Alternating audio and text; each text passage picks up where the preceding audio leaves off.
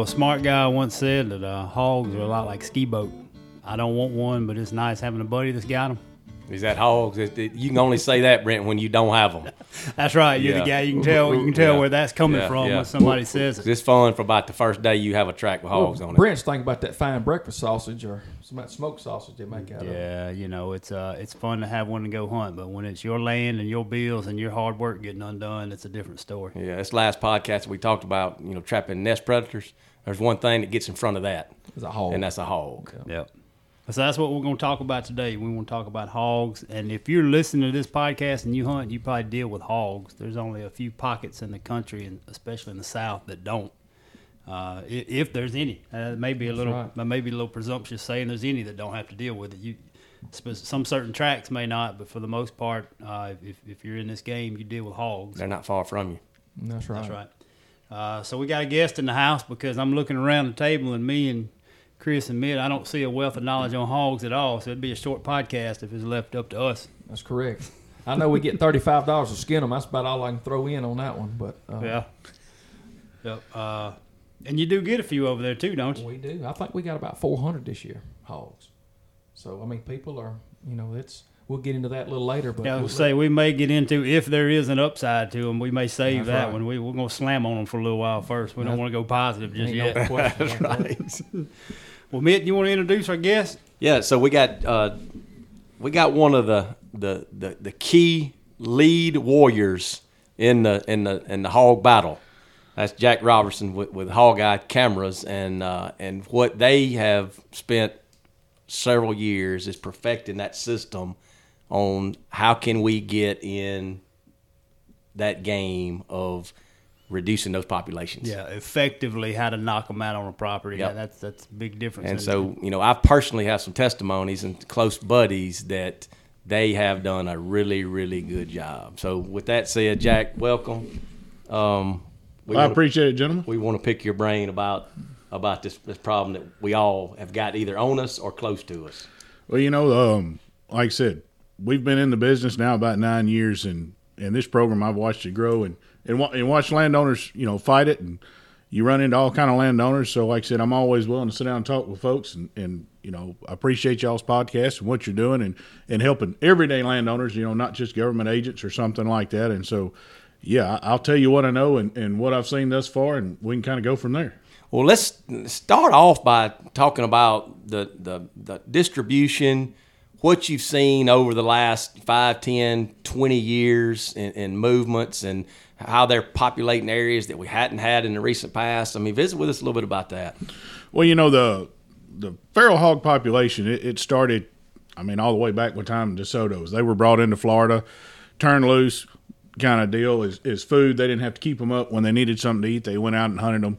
And then you had hunters that would go down to Florida or said, hey, I want to be able to shoot pigs when it's not deer season or something else to hunt. And so, through the 60s, 70s, and pretty much early 80s, you saw those populations just get spread out, and you started having pockets.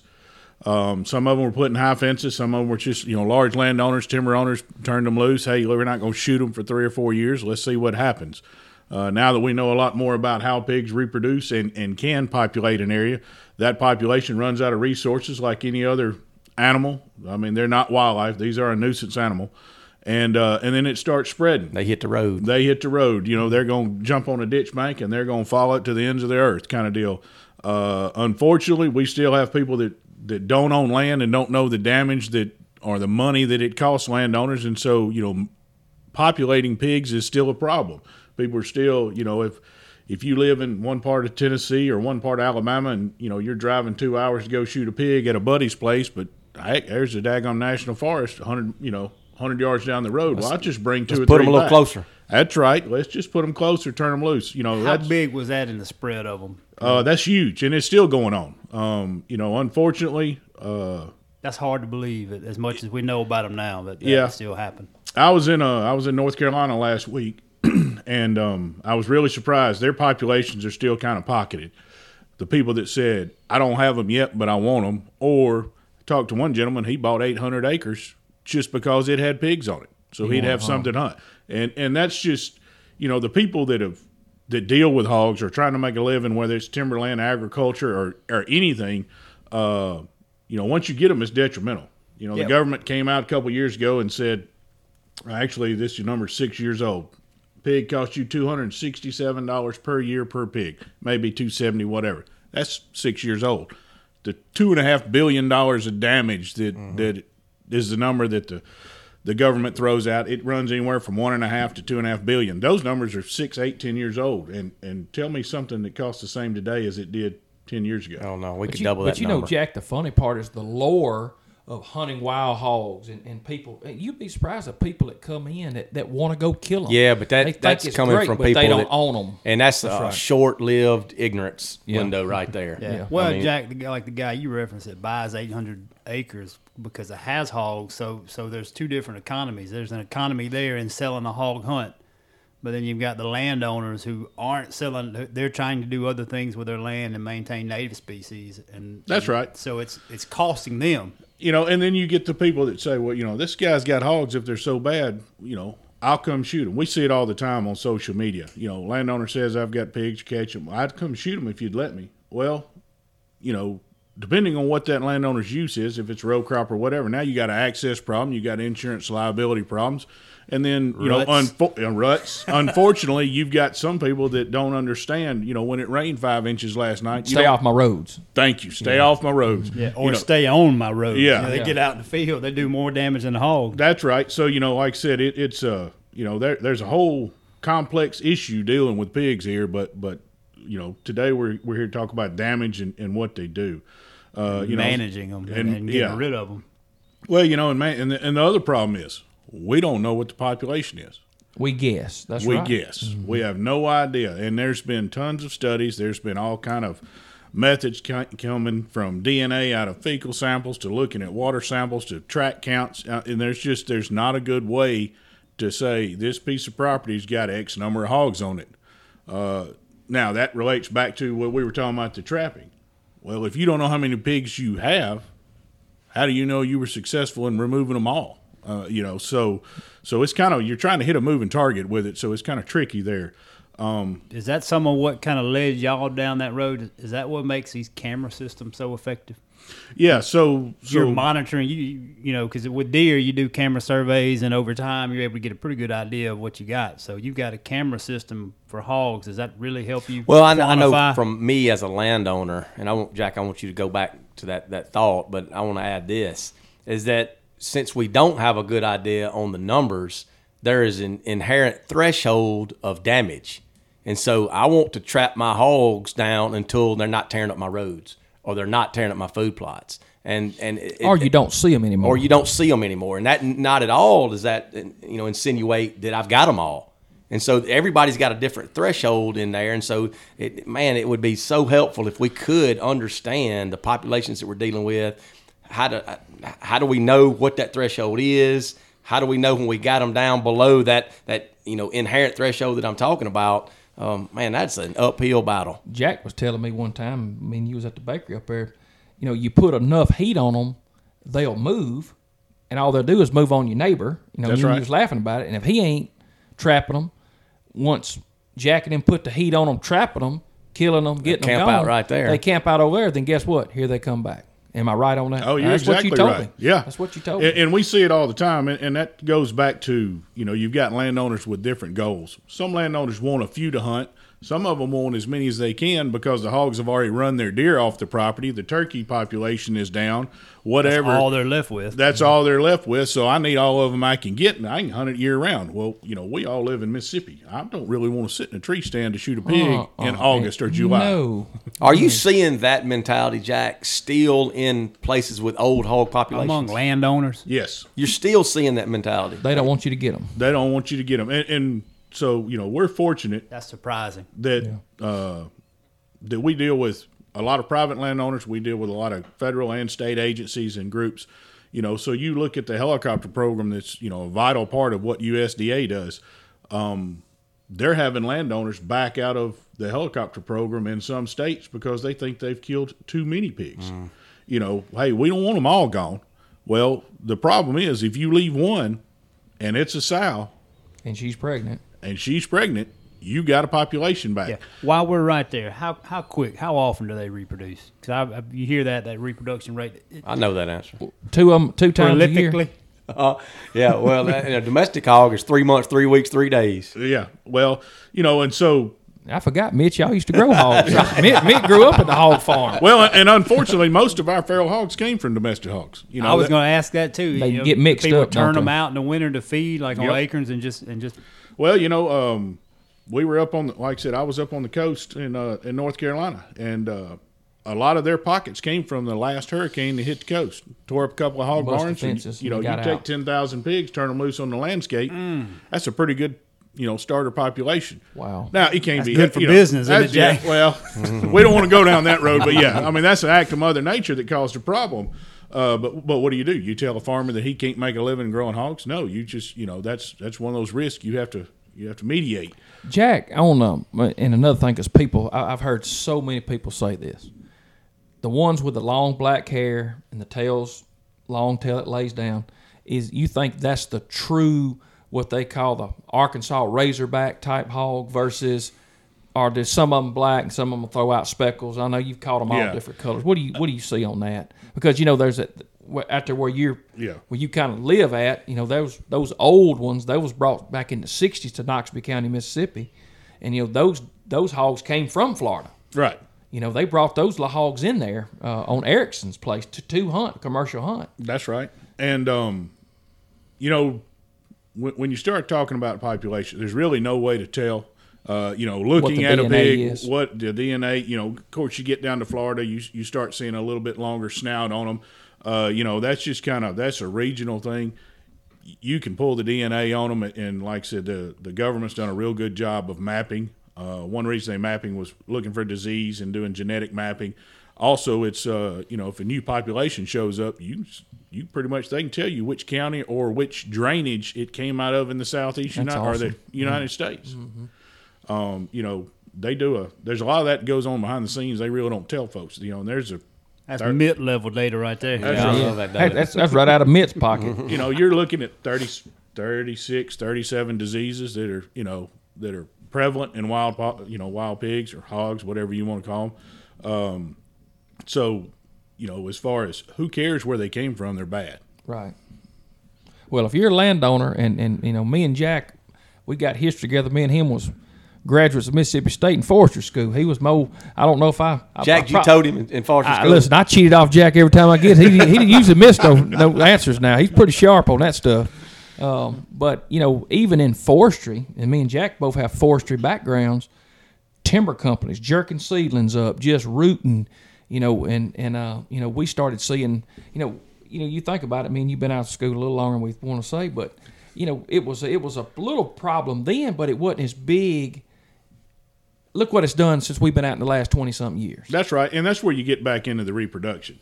People say they're going to have 3 litters a year. Here's a pretty safe estimate. They're going to have 2 litters a year.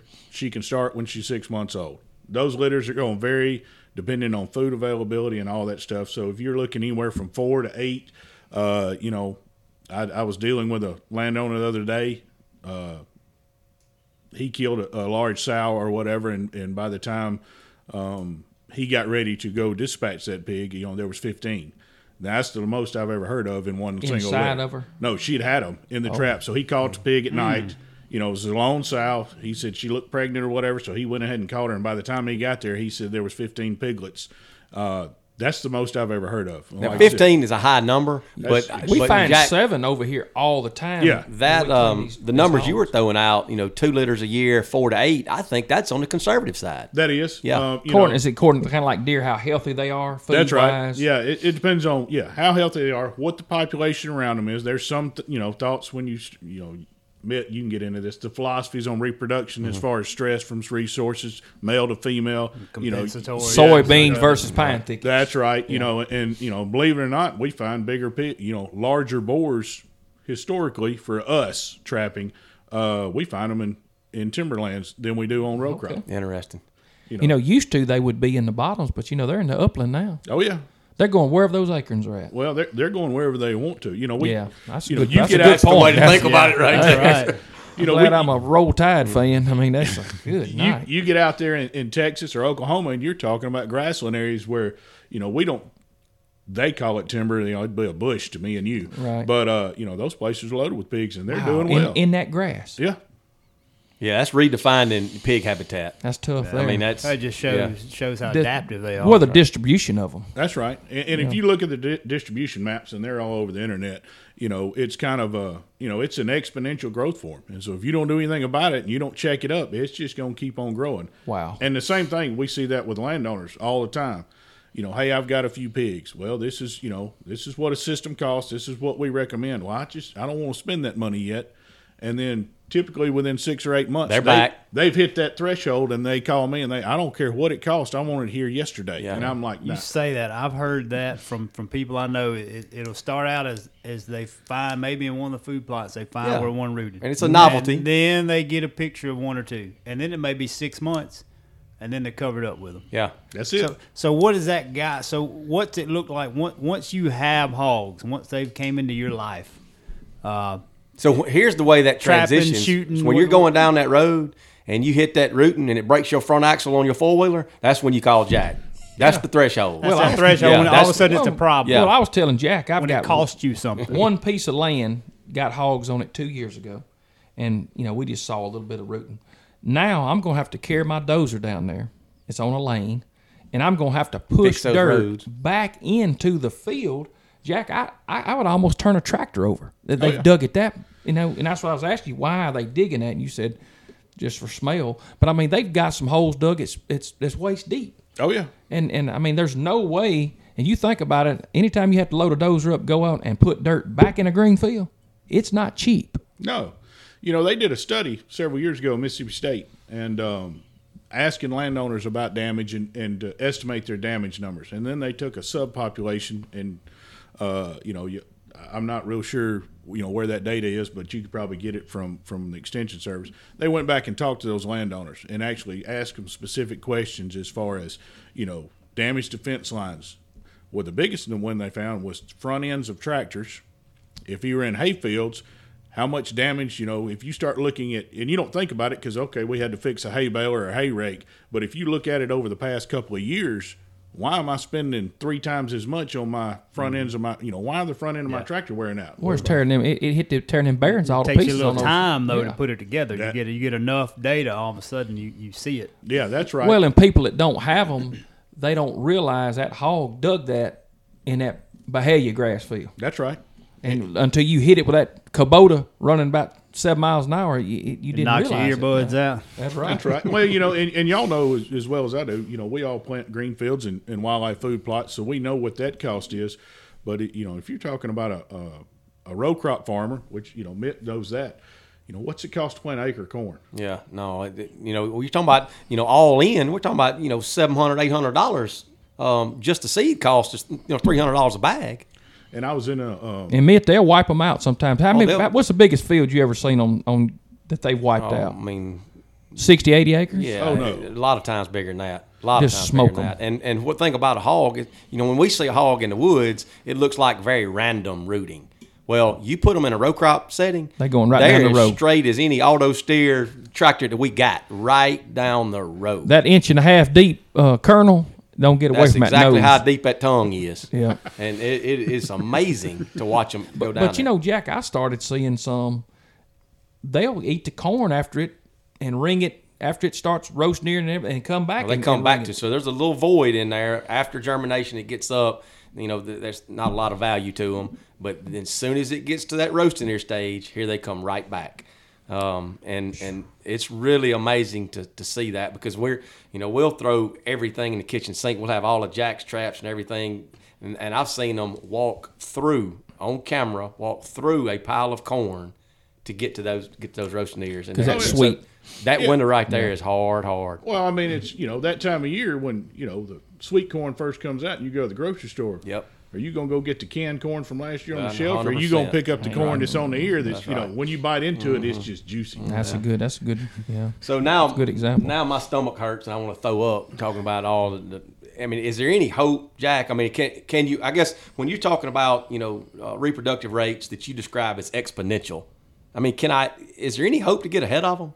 Yeah, so we're having a lot of luck, and there's a lot of things going on, and we can start getting into some government programs and what the government's doing, and fortunately, I'm blessed enough we get to participate in a lot of that. So let's just kind of talk about trapping. Most states, hogs are considered nuisance animals. You can trap them any time of year you want. You can shoot them at night. You can run them with dogs. You can do kind of whatever you want to do. And then, so, you need to make sure that whatever you're going to do, you're legal in your state. Mm-hmm. Now, then we start talking about methods. First time people get pigs, they're going to shoot them with a daggone deer rifle. And then they're going to decide they need a thermal scope. And so they go out and shoot them at night. And before you know it, you've outfitted a rifle just for pigs at night, and you've got $2,000 to $4,000 worth of thermal, and you've got $2,500 in a rifle, and you've got $1,500 in a suppressor.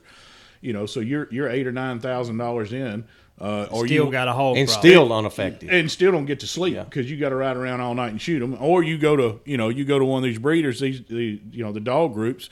I was in South Carolina not long ago, and puppies out there were selling for about $10,000 a piece for hog dogs, and I'm going, that's a mixed breed. I'm a dog person. I've spent way too much on some of my pointing dogs, so I'm not going to judge anybody for what they spend on a dog. But you start talking about $10,000 on a dog that you're going to throw in there with a wild pig, and you're still up all night. And Well, but you're still but chasing him. What y'all not talking about is efficacy. Is the efficacy? That's what I was And so gonna when say. you start How much talking have you about done? shooting them at night and aggravating them, and I spent enough time doing all that.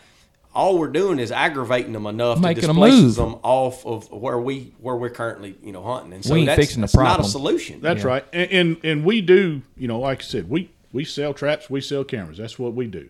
But when you're talking about that landowner that just planted, a 300 or 400 acre cornfield, and he calls me and says, "Hey, I got pigs showed up last night. I need some help." I can't help. The trap's not going to solve the problem instantly. So at that time, a lot of times, hey, go out there and shoot them at night. Harass them. Run Beat your 'em set of back, dogs. yeah. Get them off. Get the crop up and running so that you can make a living. And then come see me. And then come see me. And some of that goes back to what we've touched on in other podcasts, is being a steward of that property. That's And right. Being a student and a steward of it, and you're familiar with that land. And I know some Well, people have keeping big up, tracks man. that they don't lay their eyes on all the time. But Well, being everything's aware, got timeliness, and so Yeah. if you get to that point, you hadn't been timely. That's It's got right. ahead of you. Yep. Jack, what do you think? Area. Just say they brought you in, and I'm just gonna throw. I got 200 acres. Okay, Jack, I got hogs. How big of area will that group of hogs that's giving me the trouble? How big an area does he service? That's going to totally depend on what your habitat is. So, Food availability. I well, guess. not just food availability, just the habitat type. A pig can find something to eat. I mean, I've seen them strip the bark off trees when there wasn't enough food on the ground. Right. So, like I said, you don't have to worry about. They gonna make it. He's gonna make it. The biggest thing is, what's around. So, you take some of the GPS data that's coming out of the Delta or whatever. You've got pigs that are covering, thousands of acres as kind of their home range. We did some on the east side of Mississippi. Pigs weren't covering more than about 200 or 300 acres. It just kind of depends on what's there and what they want to do. They had a daggone boar that picked up and walked about 17 miles in 2 days just for the heck of it. Wow. There's a lot of times when we do trapping projects or whatever, if there's a GPS, side of it, we'll put a collar on a pig, turn her loose. We did one right up here outside of Starkville. She walked 4 miles before she stopped. Matter of fact, went right over next to one of Mitt's pieces of property. Oh, nice. Thanks, Jay. Yeah, hung out for about 3 months, and then she came back. And then once she came back, she stayed right there in that area. But like I said, dropped the litter while she was there. Yeah, probably did. Well, we haven't seen them yet. But that's just it's so variable. I've seen pigs that wouldn't cross a hill. I don't know why, but you watch them; they'll walk up the side of the hill and they won't ever go over the top. Yeah. But by gosh, they'll hit the bottom and they'll go 2 miles down the creek, but they won't go 400 yards over a hill. And is it a territory thing or just that's what they want? That's some of what we don't know about pigs. Unfortunately, they've been studied a lot. We know how they reproduce. We know what they'll eat. They'll eat everything you can imagine, whether you want to save it or not. But as far as the efficiency of removing whole sounders, which is kind of that's where you want to be. There's still a lot of the research doesn't involve what I consider true management, which is killing them. Right. And so that's kind of we're seeing that coming on now. So a lot of the research that's coming out, how does this relate to control instead of what are they eating? Who cares what they're eating? How can we target what they're eating to kill them? That's the kind of. So Jack, our listeners, explain what a sounder is. Okay, so a sounder is a family group of pigs, and it's typically a sow and her immediate litter, sometimes her previous litter. So a sounder in Mississippi, our average sounder is going to be somewhere 12 to 16. Okay. In the wintertime, you'll get 2 or 3 sounders that run together, and that's when you see, everybody wants to catch a whole bunch of pigs until you do it one time. And then you want to catch 12 or 15. If you've got 30 or 40 pigs to get out of a trap, it's a job. Yeah. And I can tell you this, at $30 for y'all's cleaning fee, that ain't enough. I'd pay it every day if I was going to clean one. But anyway, so, we kind of covered dogs and we kind of covered, shooting them at night. The most efficient way is traps. Now, there's a couple of different traps types as far as size and everything. So, you've got what we classify as a dumb trap. That's your box-style traps where the pig walks in, steps on a cord or trips a line, and the gate drops on it. You can catch numbers with those, and traps are kind of like mouse traps. They'll all catch, but, do they catch when you want them to catch, and do they catch all of what you want to catch? That's where you start getting into the different styles. You take snares. There's a lot of people that still snare pigs. I'm not a huge fan of snares. They have their place in the world. But snare is kind of indiscriminate. Whatever walks and gets caught in that snare, there it is. And if you're not catching it on a timely manner, or you're not checking your snares real regular, you've killed anything from potentially a deer, a pet, a cow, or whatever, something you didn't want to. So, those are kind of, and some states have outlawed snares. Now you've got different style net traps. There's some on the market. There's in a sundry of them. You can Google just about any daggum forum you want that deals with pigs, and somebody will tell you how to make your own net trap. So those are out there. They've got their place. They're sold as like a continuous catch, so you can catch one and then another. You can fill them up. That does work at times. The problem is, these pigs are pretty intelligent. So we're starting to see trap aversion, or they're getting educated. They're getting educated. Mm-hmm. Net traps are for smaller landowners. They're not a bad idea if you live close and you can go check it, or you can put a cell phone camera on it, kind of deal. That works. There's been some talk about other animals, non-targets getting caught in the net, whether you're talking about deer or cows or somebody's dog or whatever. So anytime you set a trap, whether it's a snare, a box trap, one of our traps, you got to keep an eye on it. And that kind of led us to, our product, which is Hog Eye cameras. We make a live video feed. We send pictures as notifications. When a landowner looks at our stuff, they're watching it live. It's real time. You're watching what's going on. You've got control, so you can catch the most. If you're looking for 22 pigs and you've only got 19, you say, hey, I'm going to wait on the last 2 or 3. Or you can say, I'm going to go ahead and catch these 19, and I'm going to send the dogs or the night hunters after the last 3. But you're making an educated decision based on real-time information. So that's kind of that's why we went to the live video type system. Pause right there, Jack. I want you to cover the importance or lack thereof on catching the entire sounder at one drop versus a box trap or something where I'm catching a portion of that sounder, and why that's important. Okay. So, the research shows entire sounder removal, which is that family group, is the most important. There's tons of data out there, but pretty much the perception is if you don't remove 70% of the population annually from your property, you're not doing any good. You're only maintaining. So Let that soak in now. 70%. If you're not taking 7 out of every 10 hogs on your track, you're just maintaining. That's strong. Yeah, your population's growing. If you're taking, if you've got 20 and you catch 10, good for you. But your population will be bigger next year. It'll be bigger in a few months. So that's why is you want to, you set up a camera system, whatever. for surveillance over your bait pile. You've brought a trap in. Now you're watching live. And so you know how many pigs are there. You know what you're looking for. Now you can make an educated assessment of what your target is. What is success? At this location, I've seen 35 pigs. My success rate, I want to catch all 35. Am I willing to accept 34? That's up to the individual landowner. It may take you another couple of days to get all 35. Or you may say, hey, I've got time to fool with it. Let me catch the 34, and then I'll come back after number one. That's another important part. 'Cause, we all got day jobs.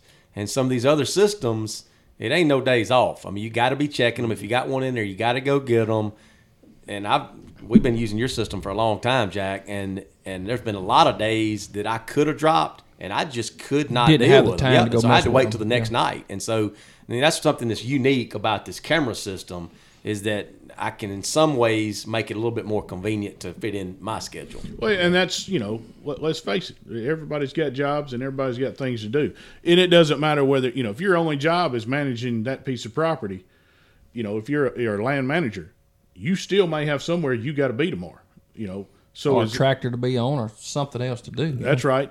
And so, the biggest key to any of this success with pigs is the pre-bait. You got to get pigs coming on bait. Once you get them on bait, don't let them run out. You pretty much want them every day coming to that bait, and you want them relying on it. Now you can, now you've got options as far as how you want to remove them, traps, whatever. So that's just kind of, now the good thing about our system is, we manufacture cameras for about 6 different trap companies that deal with pigs. We manufacture cameras for 4 or 5 other trap companies that deal with other things, whether you're talking about exotics or bears or whatever. So, there's not much that you can design that we haven't seen something or something pretty close. So I don't have a problem with, people, hey, I want to make my own. That's fine. Here, this is what I want you to do, and here's the trigger system. And you make it however big you want. We've done pigs up, pens up to 20 acres. That's a good resource. Mm-hmm. Yeah, and so that's kind of, and it's not just, everybody looks at the Southeast has got pigs. We've trapped pigs in about 8 different countries and about 34 to 36 states now. So, if a person can come up with a design, I'm all in. Let's try it, because I'm always looking for the next one. Well, it's funny what Jack was saying is getting all those hogs at one time, because even looking at it on a processing standpoint, like as soon as deer season goes out, we don't keep our skinners in at processing plants. So a lot of guys, I know a guy's got one of your systems, he'll call me and say, Chris, we've got 18 hogs. Can you have me somebody down there tomorrow to clean them? We'll drop it tonight. We'll get them in tomorrow. So that way I can get a couple guys on standby to clean the hogs, and then he'll drop them, kill them, bring them in. And I'm going to tell you something. It is a job cleaning 18 to 20 hogs. A major job. Anybody that likes to, thinks, oh, yeah, I can clean a deer. Let me tell you something. Grab on that hog. Try to pull that hide down across that armor plate. And you better have a good knife and somebody sharpening knives as you're doing them. And I'm going to be honest with you. I have never seen a hog trap that was on concrete. For some reason, they're always in the mud. The whole hog is mud from head to toe. And it's tough now. I'm telling you, it's a. It's funny you say that. I was back this summer. I was in Puerto Rico, and for the first time in my life, I set a hog trap up in a parking lot. Wow. And so we were sitting there, and there was a kid. He was 3-4 years old on a little push cart, one of them little 3-wheel plastic. We're setting the trap up, and he pushes by, and I'm going, this is never going to work. There's no way. We set it up. We poured some corn on it. We drove off. 30 minutes later, we caught pigs right there in that parking lot. They were used to them. Yeah, they were used to them. And I went, I learn something new every day. I learned something today. I think Jack travels more than you, Mitt. You know lying, man. Look, have hogs will travel. That's Jack's motto right there. Yeah. Something to trap wherever you go with. The funny thing is we got in this business, and so I've got a partner, Robbie Taylor. Like I said, he and I are married to sisters kind of deal. So I got in this and kind of coerced him to going into it, and we were just going to do this as kind of something to do on the side. That was our deal. We need a little side. A lot of great stories. Everybody needs a side hustle. A little side hustle, and it's no longer a side hustle for us. Like I said, we've got a team of good folks. All of our stuff is manufactured in Mississippi. That's where like I said, kind of kind of plug us just a little bit here. Yeah. But I mean, you know, And I'll put a link in the show notes when we do publishing. Yeah. Oh, We'll have like I some said, way we'd love people to. can reach out to you. But I mean, you know, our tech support, our production, everything is right here, in Mississippi. And so, you know, when you call us, you don't get a call center. You get somebody that's probably in the room next door to the guy that actually produced that camera. You don't get that guy from India. Yeah. What you saying? Yeah, well, I wasn't gonna say it that way, but yeah. But yeah, like I said, you get somebody that understands Southern lingo kind of deal, and that's all, and that's what we do. Like I said, we don't, we're not a side part of another company. That's who we are, and so that's really important. And like Mitt said, he and I've done a lot of business together over the years, and we know what our systems will do.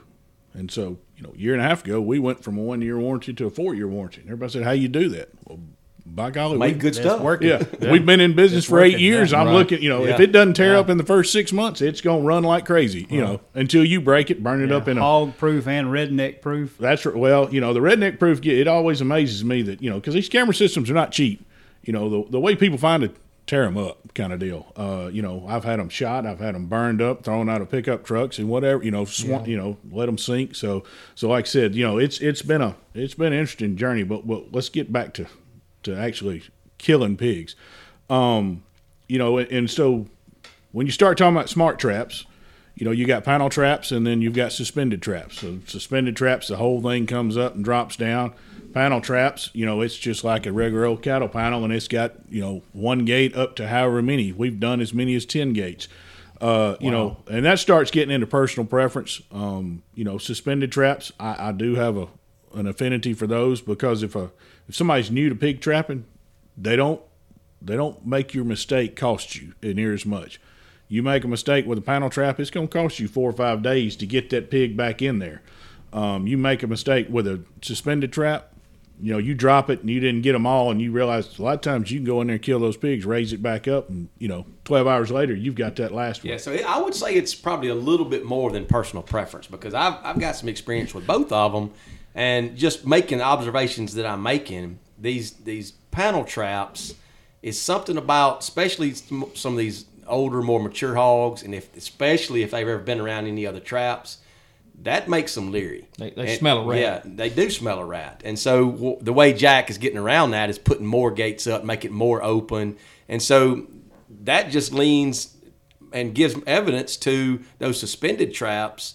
When a hog can walk up and he's looking 360 degrees at eye level, there's nothing impeding him. And so we're seeing that when we set those bait sites, and I've even actually set up without pre-baiting, put a suspended trap up, the first time that corn's in that location is under a trap, and I'm catching first night.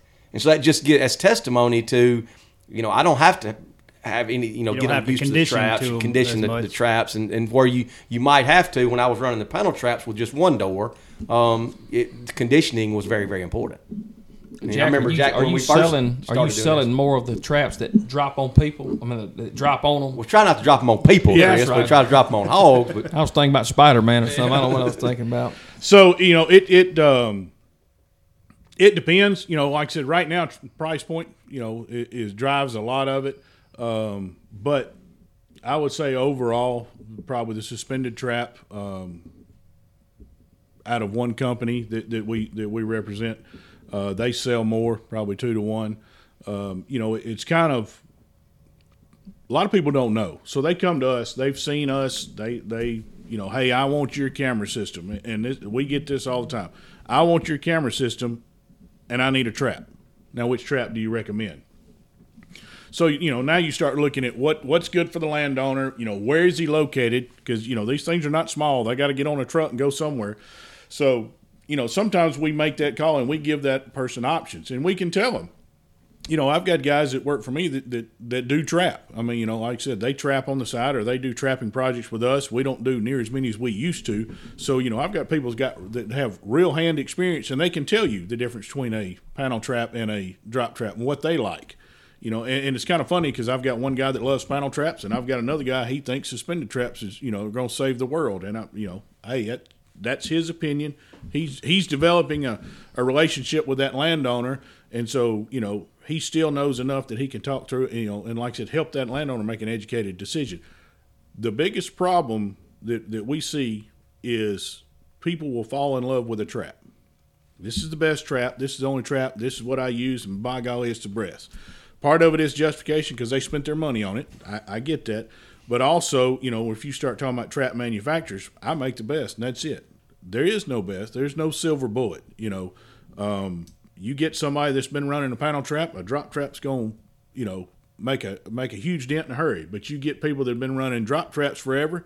A lot of times you can move in there with a panel trap. Like you said, that pig hasn't seen that. Mm-hmm. And so, that's the biggest thing about all this is, there's not a silver bullet that's going to get us out of this. And,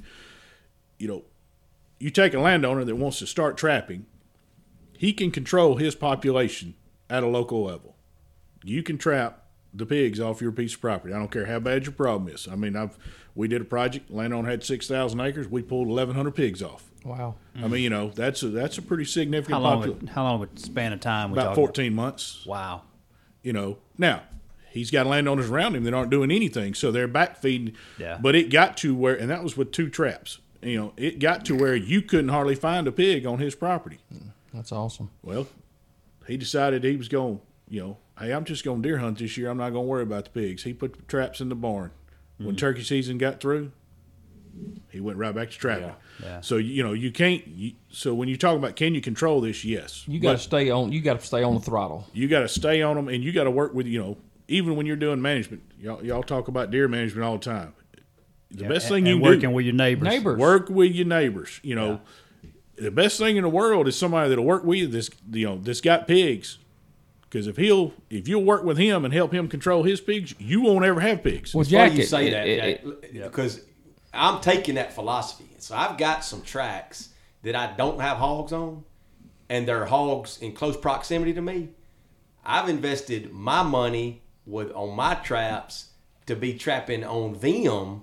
So I won't get with their problem. That's right, and that has been very effective. But Jack, even if a landowner, just say if you got, and we tell, you don't want to leave them out there on their own. If you've heard this podcast, we tell, listen, you're going to work better working with your neighbors. I don't care if it's deer, turkeys, anything, especially hogs. But if and I've seen landowners where 2 or 3 landowners will put in money together and buy one of y'all's traps, and they will use it. Okay, they share. Trap sharing, what we'll call it. Yeah. But smart, because, it's a pretty good investment. But, one of them will trap for a while here, then they'll go, and then before long, they got such a good relationship. And not only did but they've insulated their place because they're catching them all the way around them. I mean, like you said, Jack, just because you catch them in the middle, if you don't get some insulation around you, they coming back. Oh, yeah. And in a hurry. And I mean, what are you thinking? What's your timeline when you trap? How long did it take when you took that 1,100 hogs off that 6,000 acres? How long did it take hogs to come back? Well, it's we basically shut it down going into deer season, and so it lasted deer season, and then deer season. Well, it went through turkey season, so 6 months. Now it wasn't quite as bad, but places where we've seen people go in and trap them completely out, and then walk away from, and you come back a year and a half later. Yeah, something brought them there. It's worse than it was. Wow. So they'll backfeed and basically overpopulate and then settle back down. So you got to kind of, the biggest thing is. Well, they push each other out. As bigger the population gets, they push more territory. That's right. It's kind of, like deer. Create the vacuum is what you've done. Yeah. That's it. And that vacuum, a lot of times, when it comes in like a fury. All right, Jack, I'm a landowner. I've got hogs, or my neighbor's got hogs, and I'm thinking through the traps. Walk with me through the pros and cons of different styles as it relates to different landowners and kind of how these landowners are choosing the traps. Because I know my personal experience, when I first got in it, bigger was better. And I'm running the smallest trap y'all manufacture. And so it's been interesting what I've learned, and the way that I'm using those tools is completely counter to the way that I started my thought process. That's right. So we don't fool with anybody or any traps that can't be put up in less than 30 minutes. If I can't take a single person and put that trap together in 30 minutes, then we don't fool with it. Because what we've seen over, like I said, nearly 10 years of doing this, if it takes an hour to move it, they're going to do it about twice, and it's going to the barn. An hour. My first trap was T-post drivers, wire pliers, jack. It was a miserable mess. Yeah, and so you take like a panel trap that's fairly easy, you know, that just goes together and drop with pins. You know, you can put together a panel trap with a 25 to 30 foot diameter in less than 10 minutes. Yeah, we put one together out in front of the extension office that night. Yeah. Mm-hmm. Like I said, and then you take a suspended trap, which is, you know, what you like. They take about 15, 20 minutes, whether you're putting it up or taking it down. You got to keep it light, you know, and it's always a balance, and that's what I tell these trap manufacturers. It's a balance. You want the trap strong enough to hold a pig, but you want it light enough somebody's willing to move it. You know, if you're looking at government contracts, you can't have a single piece that weighs over 75 pounds. You know, if you do that, the government starts fussing at you. So that's kind of, you know, it's always how light can we make it and still make it effective and last 2, 3, 4 years, and, you know, or do you just make it heavy? Like you said, a lot of people started off, they would build these permanent places, drive T-posts, tie wire to trees, whatever, and just move a gate and a camera. And we still see that. And that's a permanent trap. Okay, once every 6 months, you go by, put some bait in it, pigs show up, you put a camera in the gate, you catch them. That's really not an effective way to do it. The biggest thing that I tell landowners when they're getting ready to start trapping is identify where the pigs are on your property and identify where you can get the pigs. That's important that you don't often think about, and I've made that mistake. How to get them out. Trap location. That's right. And we think about trap location. It doesn't matter where. We're going to put the trap on the hogs. You can put it in a spot that is no you can't fun. get to them. Yeah. Well, and I tell landowners that all the time. Take an extra week or 10 days to bait those pigs to a spot you can get a truck to or you can get a tractor to. Because if you've got 30 pigs, you don't want to drag them. Mm-hmm. You know, I mean, like you said, you've never seen a pig come in that wasn't muddy and nasty. Oh, so, it's tough. You know, these things, they like mud. And they're going to create mud. You know, and so that's, you know, you pick a location that's accessible. Trapping's a lot of work, and it doesn't matter whether you're talking about pig trapping, coyote. You know, y'all have all caught whatever. It's a commitment. It is a commitment. So the easier you can make that commitment, the better off and more successful you're going to be. If you're a large landowner and you've got people working for you, the easier you make it for the people that work for you, the more successful they're going to be. You can tell that guy that you're blue in the face, go catch those pigs. But if he's got to walk a trap 100 yards down in the woods, he's not going to do it. I mean, you know, or he's going to come up some excuse. That's going to be the last thing he does. So you got to make it, you know, it's already a lot of work. So make it as easy. I like to, you know, I'm getting on up there in age and put on a pound or two. I'd like to. You want to work smarter, not harder. A lot. Yeah, but his hair still looks good. Look at him. He may look like about an 85 Kenny Rogers, but it looks good. I'll tell you this about a hog, and I didn't know, and we're talking about the destruction of the land. But I was watching 7 or 8, 10 deer in a field. And a hog come out in a lane, 2 or 3 of them. And they were 200 yards away at least. And those deer run off that field like they were on fire. I mean, it bothers me. They will harass the deer off of a place. You seeing that, Jack? You seeing a lot of that? We see it all the time. We know they eat up all the acorns. Yeah, so that goes to one of the things I want to talk about. And to me, so we talked about the cost of hogs and damage and crop damage and land damage and equipment damage. What I think is harder to quantify, but goes along what we talked about some is in these recreational values in these tracks. If all of a sudden they've displaced where you had turkeys, so all of a sudden you're not hearing the turkeys and you got a hog problem and your deer hunting is different. So they're competing for food, they're competing for resources, and all of a sudden it's not where these desirable native species want to be. I mean, how big is that? Oh, it's huge. You know, the recreational value you put on property, there's no way to quantify that because, you know, what's it worth for your daughter to kill a 180-inch deer on a piece of property that you're managing? You can't put a number on that. Yeah, that's right. You know, priceless. I mean, you know, that's it. And so, you know, that goes back to the landowner goals. But yes, the hogs are going to displace native wildlife. They're going to compete for food. There's no doubt about it. We're running into, you know, we talk about nesting, disrupting turkey nesting, any quail, any ground nesting bird. If a hog will dig 4 foot down to eat a grub, you know he'll eat an egg. He'll wear an egg. He likes out. old fried egg pretty good, I imagine. But they just don't. I'm telling you, y'all being a timberman, a hickory nut's the hardest nut in the woods. Okay, nothing but a squirrel will gnaw it. A hog can crack that hickory nut, and I've watched them and eat them, every one of them. I mean, they can destroy. They'll suck a swamp chestnut acorns. They'll suck them up like a vacuum cleaner. Well, they can smell better than a deer can. Right. They know what's going on. Their vision's pretty terrible, but their sense of smell is pretty daggum stout. And they so, wise up pretty quick too. You bump them around a little bit, they're sort of like a deer. Yeah, they don't. loud. They're not going to leave your property, but they'll evade that gun or you're hunting. If you're just making a half-cocked effort to hunt them, they're wise up to you pretty quick, and they respond to that pressure. I guess. No doubt. All right, I'm ready to move past all the reasons why I don't want them. Y'all done beat that horse in the ground. I want to know how to get rid of them, Jack. So now we've decided on the trap that we want. What's my strategy? How am I going to manage those traps on my track to be the most effective, be as efficient as I possibly can? Is there a system? Yeah, let's talk about the system. all right, so The hog eye system. the hog eye, the methodology. There you go. Okay. So here's how we do it. So if we're going to help a landowner, we're going to set up 3 bait stations.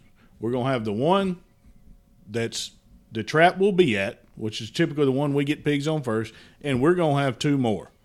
So that as soon as we catch, hopefully we've got pigs on bait somewhere else. There's a lot of people that just, they'll go bait a spot, put a trap out, catch pigs, and then move the trap, set it up, put some corn out, put some bait out. When pigs show up, I'm going to catch them. We try to attack a place a little more viciously. So we're going to come in 2 or 3 weeks. A landowner said, hey, I've got pigs, I need some help. Okay. We're going to look at this piece of property, kind of, how bad is your problem? If it's serious, a trap will handle 1,000 acres pretty easy. It'll handle 3,000 acres if you're talking about row crop land. If you got timberland and you're eat up with pigs, a trap won't handle 500. So, if we're going to help a landowner, we move in, we're going to pre-bait. We've got, deer cameras, game cameras set up. Hate to Get say your it. intel. Get our intel. You pre-bait with corn. Yeah, corn's about the easiest thing we found. We've tried souring and all that stuff, and before you know it, the back of your truck smells like rotten corn or whatever. Like I said, there's a lot of stuff out there, and a lot of it stinks. Yeah. And so, anyway, we're gonna set a trap up. We're gonna catch pigs as fast as we can. But I'm not gonna move that trap until I've got pigs in another bait station. A lot of people go set a trap up, catch pigs, take the trap down. Why? You're fishing. Keep bait at it. Keep going. If you don't have pigs on another location, just let it sit out there and run. Keep it baited. Because there's pigs, like I said, they've got a real strong sense of smell. So if they've been at a spot, even if you killed the pigs in the trap, there's other pigs coming to check it out if they're in the area. So, like I said, we don't move traps until we've got somewhere to go. Instead of, don't double the workup, sit right there and keep catching. Now, as soon as we've got something, we catch the pigs. Hey, we had 17 on camera. We caught 17. But we've got pigs over here. I don't care if there's only 5 pigs over there. That trap's going to those 5 pigs. So that's where we see is keep moving, and don't wait on the pigs to come to you. Go to them. Mm-hmm. Like I said, just take the fight to them. Because if you wait on them, they're going to eat you alive. Yeah. So and now I want to move into a section we're calling Mythbusters, and there's a bunch of preconceived notions out there about, and Chris, you kind of touched on one, is what we're using for bait. Everybody's got this secret recipe: sour your corn for a week, diesel fuel corn. Yeah, I haven't heard it all. Yeah. Is anything, especially when you're talking about pre-bait on a site that never, hogs aren't frequenting already, and do you see any advantage, Jack, to sweetening the pot up, if you will? So we've done it at times. We actually used to have a product that, unfortunately, COVID inflation made it too expensive to make. We didn't think the benefit was enough to keep doing it at that point. I like y'all's name. Yeah, and like I said, and that product, it may come back as prices come down. At the end of the day, for the effort, it's real hard to beat a whole grain corn. Man, I really love corn myself. I mean, you can relate to that. Yeah. I mean, if you've got apples or, it's, you're going to Vardaman and there's a bunch of, there's nothing wrong with getting sweet potatoes. Now, I have seen it where if you put sweet potatoes or apples or fruit in a new area where pigs have never seen it, they're not real keen on coming to it. Not So like They got to acclimate to that too. yeah. So like I said, so we kind of corn is pretty much Universal. Universal. And Now, it's easy. A 50-pound bag of corn is easy to tote. Right. It is. Now, here's the problem with corn, and this is, I'll just mention it, and I don't want to get into it because I know your feelings on it, and then you'll go into rages of Panic mode. DTs. Yeah, just start falling out. He's sitting up. yeah, man. Come on, man. So whenever you start dealing with, chronic wasting, Right. there's certain rules that apply to baiting pigs on chronic wasting, and so Wow. and that's. Yeah, and that's a good reminder. You're in a lot of areas. So That's right. You're dealing with regulations in a lot of different You got to areas be that are sensitive to site those specific, things. and that's Well, a you good got to know or reminder. you'll get a ticket. That's a Yeah, good a reminder big to the ticket. listener. Right. And so that's that goes back to know the rules of trapping. You can pretty much most states in the southeast you can kill them like you want when you want, but most of them you have to have at least a hunting license. If you're in a CWD zone, a lot of them you have to permit your trap or tell them what you're doing, or you can't pre-bait. Now that's one thing we've run into here in Mississippi is you can't pre-bait in a CWD zone. You have to put a trap up there to be putting corn out. So you got to know your rules. There's nothing wrong with telling, game and fish what you're doing. Communicate with them. Just communicate with them. They're not out there just to write you a ticket. They don't like hogs either. No, like I said, they understand most of them, so, but you got to know what you're doing. Tennessee's got different rules than Mississippi, and Alabama's got different rules than us. And so, Florida's, so like I said, you get into, you better know what you're doing because every now and then you'll run across somebody that's going to make a point, and that you don't want to be. You don't want to be that example. You don't want to be that example. I'd rather see somebody make a mistake than make it myself. Sort of like that ski boat. It's kind of like that ski boat. Yeah. So, like I said, that's getting back to that. Each piece of property is different. So you got to, and that is one benefit I have seen, and this is getting into, my roots as a land manager. When people find pigs on their property, all of a sudden they start paying attention to their property. Mm-hmm. They're walking it. They're looking. And so there's a lot of times I'm walking around with a landowner, hey, I got pigs here or whatever, and it's the same notion because I used to do a good bit of, wildlife consulting type work. What do you think about this? All of a sudden now, a piece of property they've just owned, went out there and shot a deer with, now they're looking at developing a management plan or what else can I do? Yeah, what that's about that my trigger. green field? That's that trigger that got them trigger. looking at it. Yep. If I just let this property sit here, it's going to get eaten by pigs and be a thicket. But I can do something else, or that's when a lot of times I send them to like I said, Mitt and Lee who they've got a real good deal. I've sent a lot of landowners to them, and some of those landowners came from I'm out there looking for pigs with them. Well, hey, I'd like to spray this pine thicket, or I need burning. Well, I just happen to know a guy. Yeah, just being around. Yeah, that's right. Well, I think the landowner standpoint, all of a sudden they've got to spend some money. Yep. So when you start spending money, you don't want to throw good money at bad. So if you're going to spend money, then you're not going to spend that money and then walk away. So now you've got to maximize the value of But what that's you're kind of having like to this do. podcast we've said, walk your property. Know your property, and then you're going to know where the hog problems are. You're going to know how to get somebody like Jack or Mid in there. Hey, this road, you can come up this side, or we can go through a neighbor. Knowing your property is the number one thing as far as the best wildlife management tool. And why did you buy it to start with? Right. There's some people that it's just purely investment, but most of us own property because we want to. That's a unique ability that we have to buy a piece of property and manage it how we want to and manage wildlife.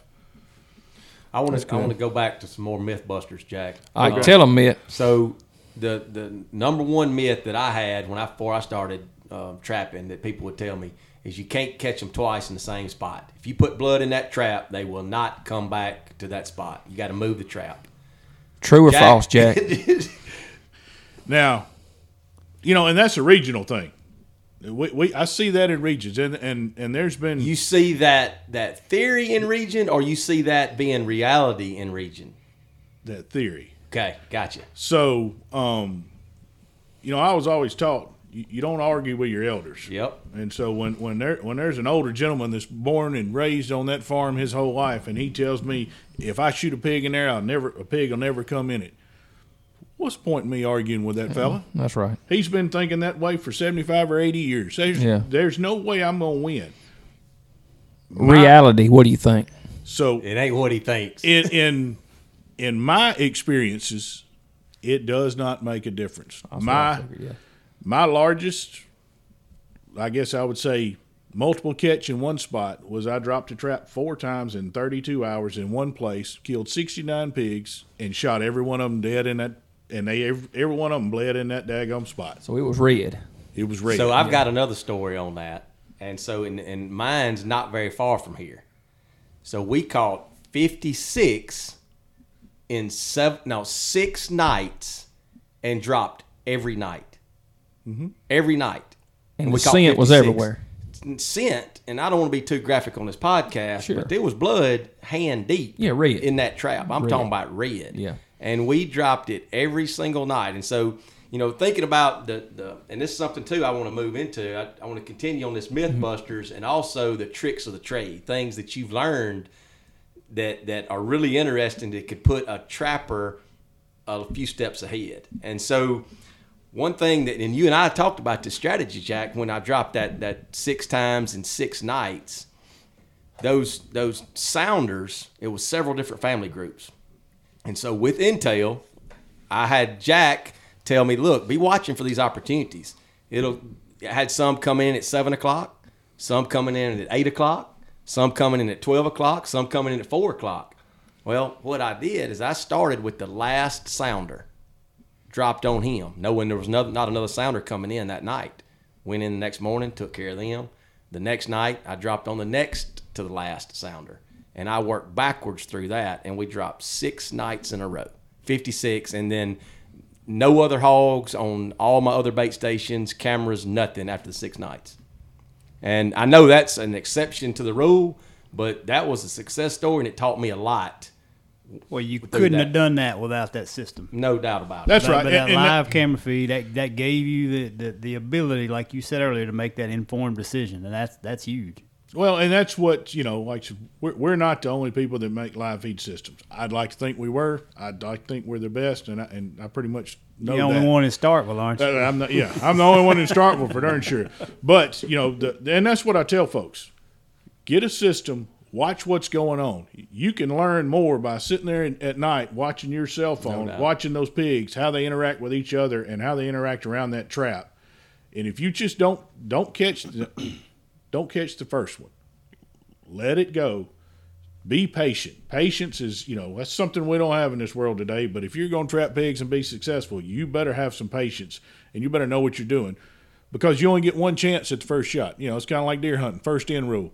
So, Jack, to your point on being patient, I know what I found that's been a big advantage to me is when I do get a consistent sounder coming in there, I may choose to watch them for 2 or 3 days, because there's been a time or two to where there was a lagger that I may had 6 coming to the trap that first couple nights, and then number 7 or 8 showed up on night 3 that I wouldn't have captured if I'd have dropped that first night. So that's, difference in philosophy and the strategies on trapping. But I know that being patient has gained me a few more hogs in the past by watching that. And it will, like I said, and that's where your pre-bait, pre-bait for us, 10 days, 2 weeks kind of deal. I've set bait out and had pigs come in on it that night, and you're like, heck yeah, let's go. But I try to have a good idea and give enough time, like you said, for those stragglers to get that intel. Now, this time of year, we're coming out of deer season. Food's kind of short. You'll see 2 or 3 sounders run together. The ones that were 2 hours apart, because pigs are pretty consistent. When they come to a bait site, you've seen that, like you were talking about. That's the reason you can start at the end and work your way backwards. They're consistent.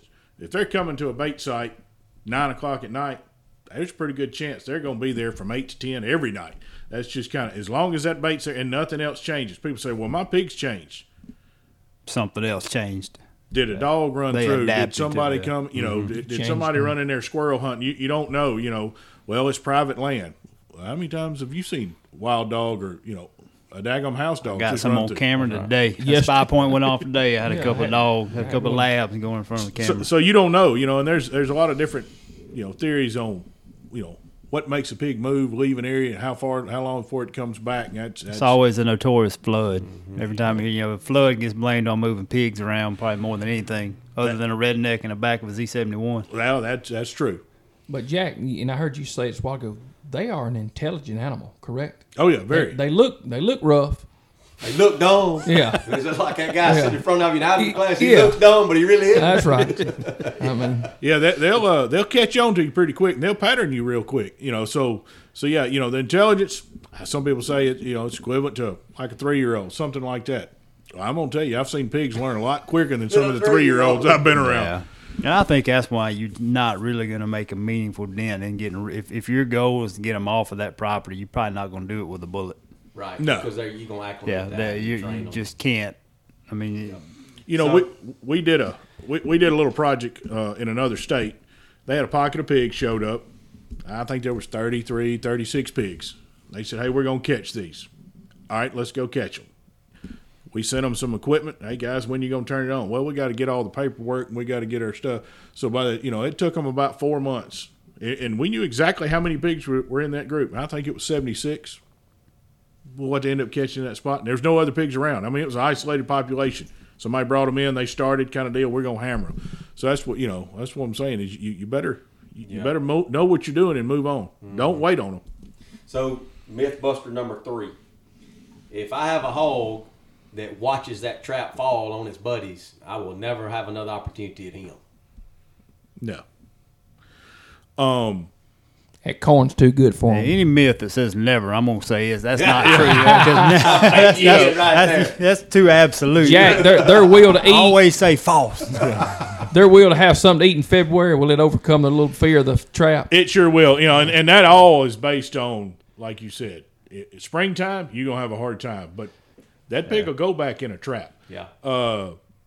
Suspended traps, that's where we see them really shine. You talking about a panel trap or a box trap with a single small gate, you're in trouble. You're fixing to feed a lot of stuff by the time you catch him. Now, if you've got multiple gates or whatever. And so I'm not going to say it's never, but I will tell you it does have an influence on them. And if you do it enough, you're going to educate them. And the problem, everybody says, well, we educated that pig. The problem's not if you educate that sow. It's if that sow's educated and she starts educating her sounders or her litters before you have a chance to catch them. Pigs are pretty vocal. So, and we've seen it and we've done recordings of it and that kind of stuff. And so, I've seen piglets running up to a trap and a sow stand back and kind of go to barking at them a little bit, sound an alarm off. Everybody turns around and leaves, and you go, "What just happened?" She just trained them. It's that maternal instinct. Yeah. So I've got 2 extreme stories on that. I've got one. We're talking about can you trap the same hog twice? I had one, and this has only happened once. And matter of fact, I've heard of it happening before. And Jack, you'll have some stories on that too, or folks or the hogs that jump out of these traps. I've had one since we've been doing this. And that dude would jump out of that trap like a deer after I dropped it. Raise it back up, reset my bait. He'd get in there again, drop it again. He'd jump out the next 3 nights in a row. He would come in there, walk right in. I'd drop him, and he'd finish eating. And when he got ready to leave, he'd jump out. And so, it didn't bother him a bit. That shows you his smartness. Yeah. That's right. And that's there's not a commercially made trap on the market that I don't have a video recording from a hog eye camera of a pig jumping out or going under. Yeah. It's, And you can't cover the top, right? No. So, by law, like I said, for us, we got to be 50% open. Yeah. I don't think it would matter. There's a... Or if somebody didn't know better and they're listening to it, they say, well, just get one with the top on it. It's not that simple. It's not. That goes back to you better be legal. That's right. For us, it's deer and bears. But bears got to be able to get out and deer's got to be able to get out. So, but, they're going to jump. And I don't want to mislead the listeners. I've trapped hundreds of them, and I've only had that one. Yeah, you always going to have that Geronimo. That's right. Michael Jordan. That's exactly what I tell folks. There is a Michael Jordan. There's somebody that can do it. I don't care what, Right. There's people that scale mountains without a rope. There's no way I'd even go up the mountain, much less scale the side of it. So, that happens. Us in the Southeast, we see it's about 1 out of every 300. That's about what we see where you're going. And you can see, most of the time it's when you catch a single or two boars, that are not huge boars, but they're that athletic 20-something-year-old male. By golly, I'll show you. Yeah. And most of the time it's during the day. So like I said, pigs don't see very well. If they can see that rail, now we got a target. Yeah, they can see freedom too. That's right. On the other beyond that trap. That's where I'm going. And and if they can get their front shoulder over, they can sit there. Coming. They coming. And that's a good point too. Is that sun creates some anxiety, Big time. and so when that sun starts coming up, you need to be on site. That's interesting. Yeah, they know they're not supposed to be out in that right. open in the daylight, and especially if they're by themselves or only have one buddy. Yep. Now we have seen it. If you get a large sounder, if you caught 30 pigs in a trap or you caught 15 or 20, we've seen them run up in the corner of a trap, and all of a sudden one of them will back up, run, jump on the back of others, and go over the top. I've seen that in a daggone pen that was 8 foot tall. I mean, so it's just kind of. Chris, we've got a mutual buddy that I've seen that on those net traps where all the hogs would stack up on one side, and I've seen them. I'm talking about leapfrog right out of there, 1, 2, 3, 4, just leaving there. Wouldn't it not be awesome if we could see which one drove straws first?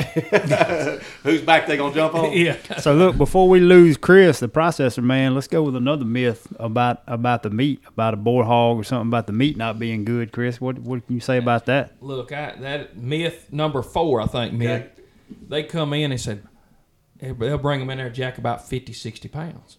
Ooh. And they'll say, man, we had a huge boar. We drug that joker, threw it in the creek.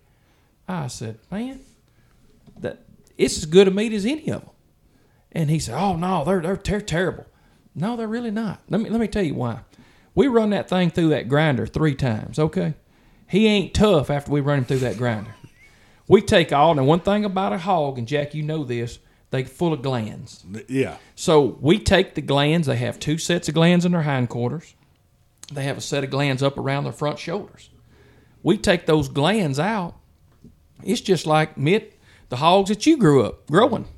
I mean, it's no people say that, but I'm telling you from a processor standpoint, you bring a 50-pound hog into a processor, you're going to be very, very disappointed in the meat. Because it ain't going to be 15 pounds, if that. Yeah. You take that big head, and that big neck, and that big armored plate, because even all of them's got the big shoulders. Yeah. The meat, and they got little narrow butts in the hind quarters of them. But the biggest hogs, because you're gonna do 2 things with hogs. You're gonna make breakfast sausage, number 1, hot breakfast sausage killer, and you're gonna make a type of smoked sausage. Now, we have had this year, Jack, people getting summer sausage made out of them. I'm kind of a little leery, but they say they love it. But, all of that, we grind that thing 3 times. So we're grinding it with seasoning. We're taking out those glands, Brent. So we're taking out what's the stoutness of it. And it gets back to what you're talking about, money. Whether it's a 50-pound one or a 250-pound one, you still going to charge you $30, $35 to dress it, to clean it.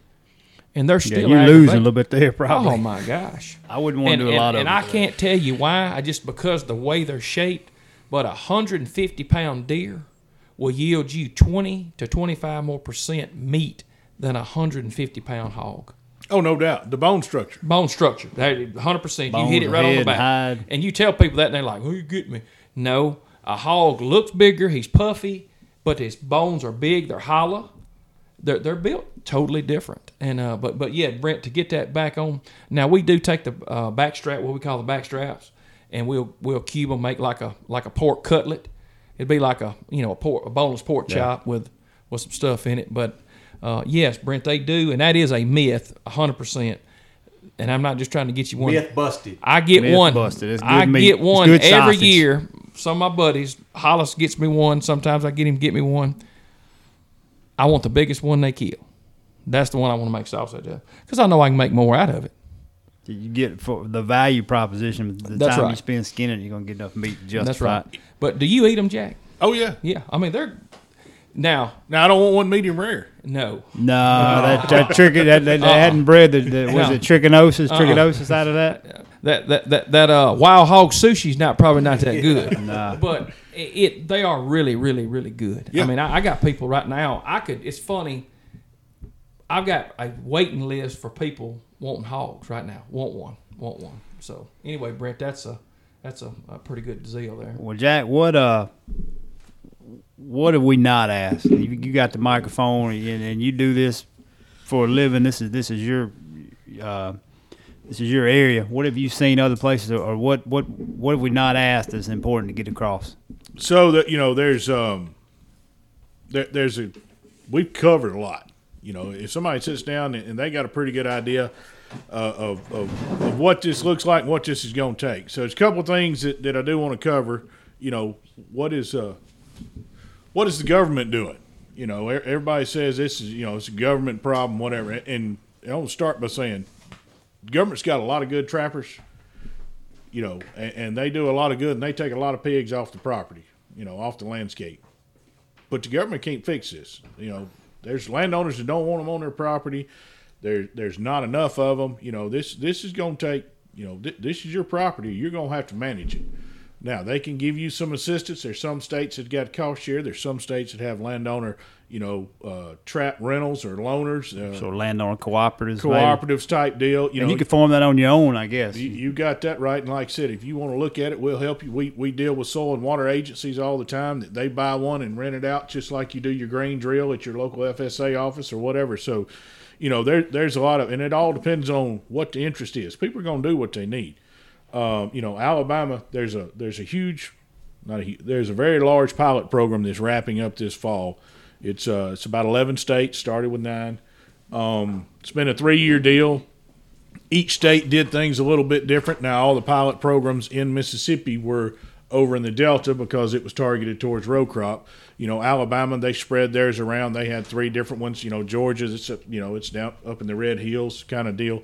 So, those programs are wrapping up, and that was kind of looking at how is the government doing this, their methods. They tried a little different things, contractors versus, doing it themselves versus cost share. Alabama did a cost share for landowners. That program's still going on.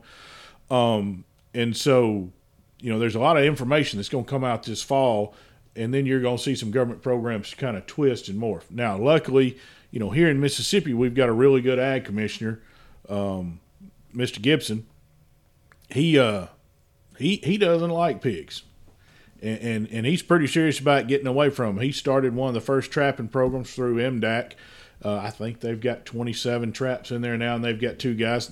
Landowners, you put in for a lottery, they come check your property. You've got pigs, they loan you a trap. I know that program is going to expand in the very, very near future. There's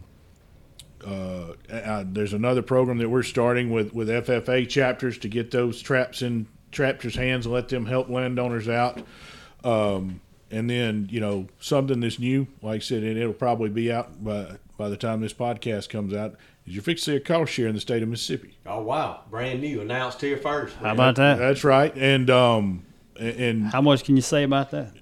Well, there's not a whole lot because, the program's just now being written.